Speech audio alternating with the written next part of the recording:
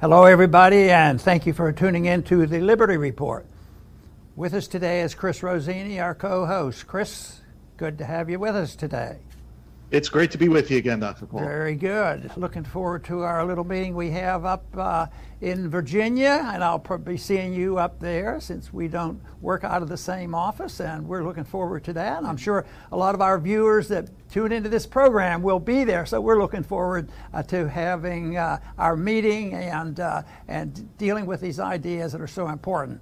You know, I imagine it's been not too long ago, probably within the last week, Chris, you and I talked about the crack-up boom and trying to explain it and to looking to Mises for an explanation to try to get people to understand exactly what happens. And it's not all that complicated because it's happened so many times. That's when inflation of the money supply, the money managers get out of hand, and all they can do to solve their problems is print more and more, and it's an addiction to it, and finally the currency loses its value, and then there's a rush to the exits, and the dollars or the other or currency that they're dealing with has to go into something else because they've given up confidence in the current system. And we did talk about that, but we had a few people, Chris, that wrote in and said, yeah, but tell us what to do. Yeah, we know. We understand that. This is a mess. Runaway inflation is bad. We know the history, but we'd like some practical things to do. And, Chris, this is a tough one because there are a lot of unknowns, even when you know what causes something, and even though you know something is coming, its very nature is not known to us because there could be an event next month, next year, or 2 years from now where the event causes the rush for the exits. People want to get out of dollars. They dump dollars. They buy stuff. And then, of course, the biggest challenge under those conditions is the loss of liberty because the government and the people will want help. And it will be then when the desire for the government helping out means send us more money to pay our bills instead of helping temporarily like it's helped this past year with COVID. The money has been out there and a lot of people have made their payments, but a lot of them quit working. They're depending on those checks and they're not, they don't take jobs, and all of a sudden, they're feeling better, but eventually, the monetary bailouts can't continue to bail out, and that's when people lose confidence. And that's what we're approaching. And I find it difficult to say, well, A, B, C, D. Now, Chris and I are going to try to do a little bit of that A, B, C, D of what would happen. But for me, it is so much easier, and it's just such a shame that we can't be working on the prevention. And the prevention should have been done years ago, and because this is subtle, it's insidious. It began when the Federal Reserve was created, and all the activity has happened over the years. And now we're at a point of runaway spending. Just the wars that we fought in this century, we spent $8 trillion, and that's a lot of money. We were engaged in killing 1 million people. And that's on both sides of all these wars. It's just a horrendous situation. So yeah, it's easy to say, if somebody's been smoking too much and could have a cancer of the lung, it's really easy to say what the prevention is. But we need the information first. And so when the economic and social cancer hits us, it's a lot tougher. But we do have things that can be done because people have planned and know it's happening. But I'm going to start with making the first suggestion is if you're concerned about that, you should know where your friends are. Because traditionally when a crisis came and governments were more trustworthy, you said, the government's going to help me. And because there was so much wealth, the passing out of money was helpful. But that's right now, even temporarily listening to the government, it's not helpful. The judicial system is not in very good shape. So we can't do that. We can't expect the government to. So I think it's very neat, and a good place to start is, thinking about the viewers that we have on this program and the conferences we have, because people meet each other at these conferences, And I think these associations are good, and they're voluntary, and individuals will find different things to do. Maybe geographically they live in similar places. Some people may live on a farm, maybe live on a city. So these are a lot of variables on what to do. Some will have saved precious metals to be used in emergency and be able to purchase some of the things that they need. But it is something that I think is very, very valuable to know your friends. You could start with your family, your families and your neighbors, your community, your church, and really it should be philosophic too. One thing that I find a real shame, what has gone on now, is the split in the families over COVID. The people, the propagandists about, if you don't mask and you don't, go to lockdown and all these things, that you're doing hateful things, you're killing people. And this has split families. Families go at each other because it's sort of, they've been indoctrinated, and it will split families. So that's why it's very important. If you're looking for getting a group together, at least talking together and making some plans, they should be on the same wavelength when it comes to what the role of government ought to be. So, Rick, that's the first thing that I'm going to mention here. What might you say about this? That's great. A great start, Dr. Paul. And we are living in historic times. We are experiencing something that has never existed before, where the entire planet is being pressured to take a medical treatment and have their movements controlled. And at the same time, we have the biggest financial bubble to encompass the entire planet at the same time. Now, one thing we could count on is that people in power do not know what they're doing. They don't know what to expect. And at the same time, we really don't either, because nothing like this has happened before. So the best we can do is to ask to those questions are going to be different for all of us, because we all live in different places and different local environments. So you ask yourself, what if the ATMs close? And imagine that they closed right now. Are you ready for that? Do you have cash? Are you able to handle that? What if someday it's possible that the cash itself becomes worthless? My grandparents lived under communism. They told me stories about how they used to throw stacks of cash into the fireplace to keep them warm, and how crazy it was. They didn't want to do it, but it was worthless. So that's how they kept themselves warm, with cash. What if there's shortages at the supermarket? Do you have a food savings account in your house? So all these what happens if, what if, we each have to ask those questions and be able to answer them for ourselves in order to survive. Very good.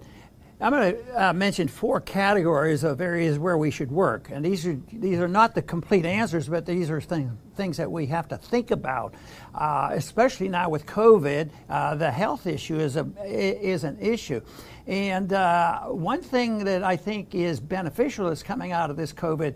There's been a lot of people been introduced to more natural remedies. Even now, even the CDC has softened a position on the use of natural remedies, even though it's insincere from my viewpoint. But so I think when you're talking about what to do and prepare, understanding your needs, because your needs are going to be different. If you're a diabetic, your preservation of what you might need in an emergency. The emergency might be 1 week, it might be a month, it might be a year. You don't know. But it's just like if you're going on a trip, if you have medical conditions, heart medicine or diabetic medicine, you might be able to make those plans and reach other people to have the same interest.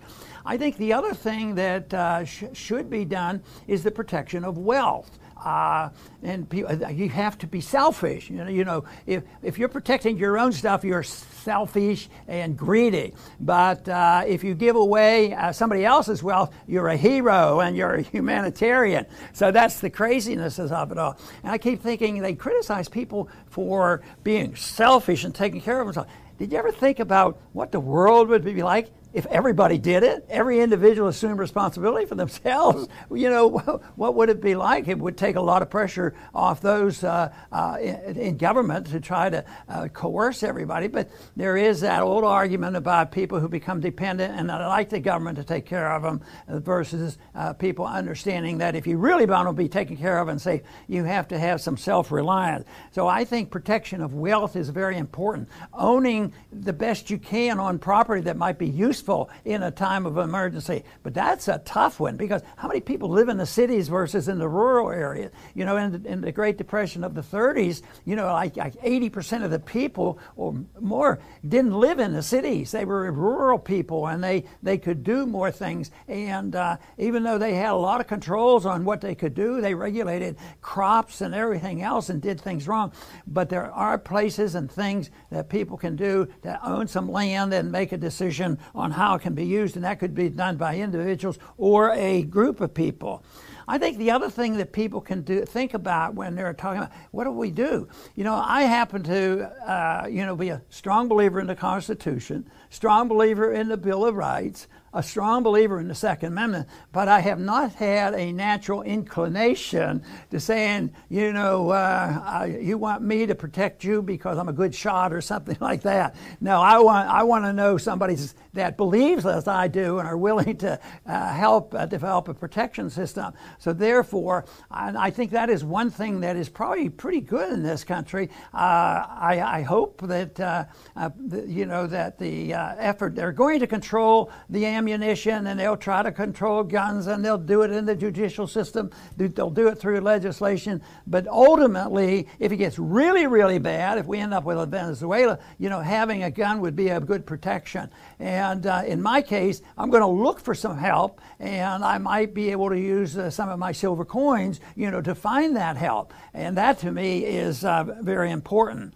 But ultimately, I want to be with people who cherish their liberty, that they're willing to fight and struggle and resist. And that's why we can identify the people willing to take risk, because it's tough under COVID to take those risks, and it's hard to sort it out, because everybody who's resisting and not doing exactly you think what they should do on COVID and lockdown and these things out, because some people, if they totally lose their every ounce of income if they do something currently. But resisting under reasonable conditions that you can figure out, I think the more people can resist, and I think that's improving. A lot more people are resisting than ever. So I would be looking for people who have that ability to do it, and desire, and an understanding what liberty is all about and how that's worked into the non-aggression principle, where people cannot initiate force against another one for their personal benefit. That's right, Dr. Paul. And liberty is smeared, it's not surprising, as being selfish, as you talked about, but it's the exact opposite. The core principle of the ideas of liberty is first, do no harm. No violent force to get what you want from others. Don't harm them, don't harm their property. Now, does do no harm sound like selfish to you? It's garbage, that smear, but that's what they use.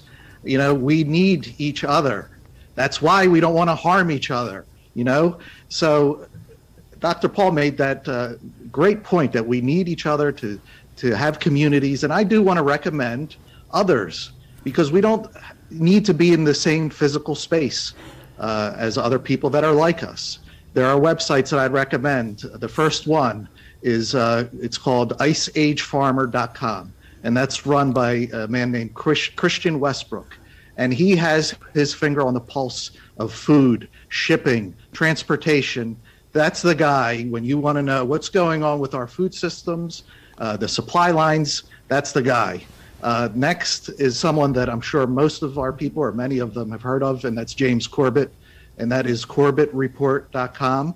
And he has something called Solutions Watch that he does, I'm guessing, every week. I never miss one. And all they do is think about solutions for people that are liberty-minded. This is what you can do. These are some of the things. These are workarounds. And the third one is a guy named Jack Spirko, and he is at thesurvivalpodcast.com. Again, all three of these are big communities of people, like-minded people, that you can go there, chat with them, comments. They're very active, and they're all about, getting us through this unbelievably difficult time that we're going through. Very, very good. I have to make another confession that if I had to depend on my own ability to raise all the food I need, it is tough. I really have come to believe in the division of labor.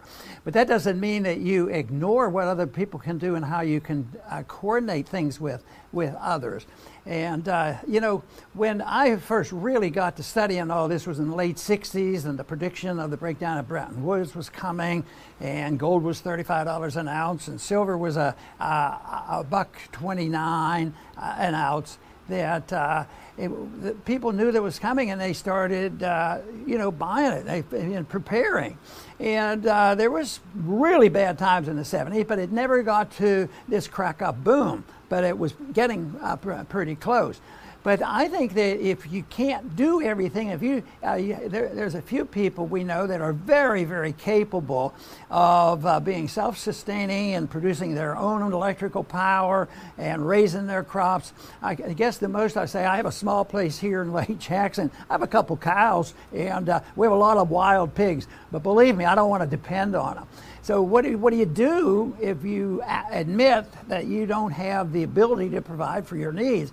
And that is, I think it comes to purchasing power. For very short periods of time, Federal Reserve notes might be helpful to you. At the bank's close and it's a 3-day deal, maybe that is helpful.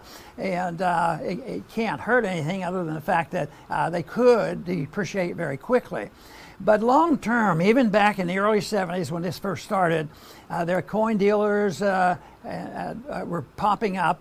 And one of the strongest advice that they gave then, and they still give it now, if people don't have any coins, the advice generally has been get what they call junk silver. Junk silver just means that it's the old silver coinage of U.S. coinage. And back then, even now, the argument is it's recognizable and it has a silver content. What was once $1.29 a pound and an ounce now is $16 or so. It's way up. But a lot of people argue it's even rigged, and yet it's still a haven. And believe me, under these conditions, people will take what you call junk silver, old silver dollars. But in current times, the coin that I like the best, and I still use it for gifting to my children, and because I was always a coin collector, and I like that idea, and some of my kids are into that, and that is the Silver Eagle, the U.S. Silver Eagle. It's a pure silver ounce, and it's recognizable. I think it might be the most popular coin in the world, so other people will recognize it. And although silver prices aren't as high as some have predicted, I think under these circumstances, it might be able to buy a little bit of temporary help and help you survive and let other people provide. But you have to have it because under these circumstances throughout the world, when conditions get this bad, there's always they call it the black market, but it's really the real market. People do exchange goods, but bartering is very inefficient, and the metals are very practical. So if you have those, and I would say, well, people will say, yeah, but you started back in 1971, and your silver coins, have good purchasing power. Well, when things move rapidly, the purchasing power for silver and gold will still go up because they're not going to quit printing the money. I mean, right now we're in the curse. The problem that we have right now is we're not paying for just sustaining what we have.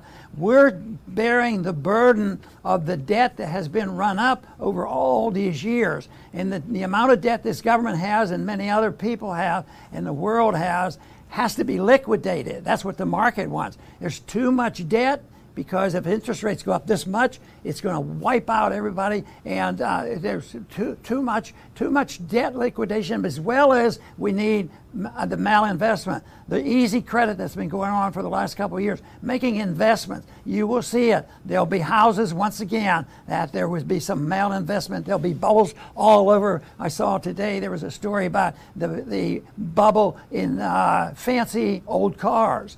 That sounds like a lot of fun, and yet the prices are skyrocketing, but it'll go into different things. But the malinvestment, the goal of the marketplace is to liquidate the debt. And it will not be liquidated by the American people demanding that the Congress live within its means and collect more than it spends and pay off the debt. Not going to happen. This is going to continue until I personally believe there'll be a crack-up boom. But I also personally don't want to say when it's going to happen next month or next year or whenever, because these events aren't predictable, and you can't predict the human action of governments. The authoritarianism is our biggest threat. How are they going to come down on us? And just think of how authoritarianism has thrived these past 18 months over the scare tactics of COVID. Excellent, Dr. Paul. I'll finish up by saying that we always, our entire lives, live in a life of uncertainty. The complexity of life is infinite. You can't put borders around it. You can't index it. But when you listen to authoritarians, they speak with absolute certainty. This is how it's going to be. We're going to put chips in everybody. We're going to do this, blah, blah, blah. They're always telling you how it's going to be. And that is how it's always been with authoritarians. You can go back to the Soviet times. The new Soviet man that they were going to create. You should read about this Superman that they were going to create. They created nothing but starvation and poverty because it's all in their imaginations. And we can do the same thing. We could imagine things too. We could imagine a society of perfect liberty where no one steals from anyone else or uses politicians to steal or uses aggression. We could imagine that in our minds. But, we can't say with certainty that this is how the world is going to be. It's not going to be. We're not going to live in a world of perfect liberty because we have free will. We have the choice to choose yes or no with everything that we do.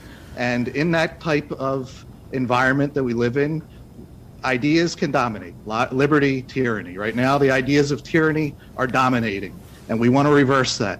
We want the ideas of liberty to dominate. Leave people alone. Don't take their stuff. Don't try to force them to take medical injections. Don't try to take their money.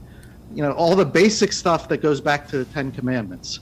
So if the ideas of liberty are to dominate someday, it'll be the exact opposite of now, where we see just a spiral downward and people are, what do you do? It could be the exact opposite, upwards, where life flourishes because people respect one another and their property and their lives. Chris, that's very good, and that's exactly what we need to dwell on, is trying to get people to understand what freedom is all about and participate in it. And I think the little outline that I have here, bringing people together and dealing with the subject of wealth and health and safety and also our personal liberty, that people will be together. Because the rebirth of liberty is necessary. The information is out there. The internet, in spite of its many, many shortcomings, and there's the many, many censors out there who would like to close us down. They can't do it. They can't do it. They just can't stop an idea whose time has come. And believe me, that time is coming when it's going to be very, very necessary. And I think the people are out there. They're much more numerous than most people will admit. And getting groups together and emphasizing the voluntarism that is necessary, that to me sets the stage for a renewal. Under today's conditions, if you went out, even if you had a president that said he was going to do this and improvise by putting this in place right now, the people aren't ready for this. But the message is there. It's growing by leaps and bounds. It's available to us. The internet can be helpful to us. And then the numbers as far as achieving our goals is that You don't need 51%. You eventually need the majority of people to endorse ideas, but the spread of ideas will be done by a smaller group of people. This small group of people, how many true Marxists do you think there are in this government, or in this country?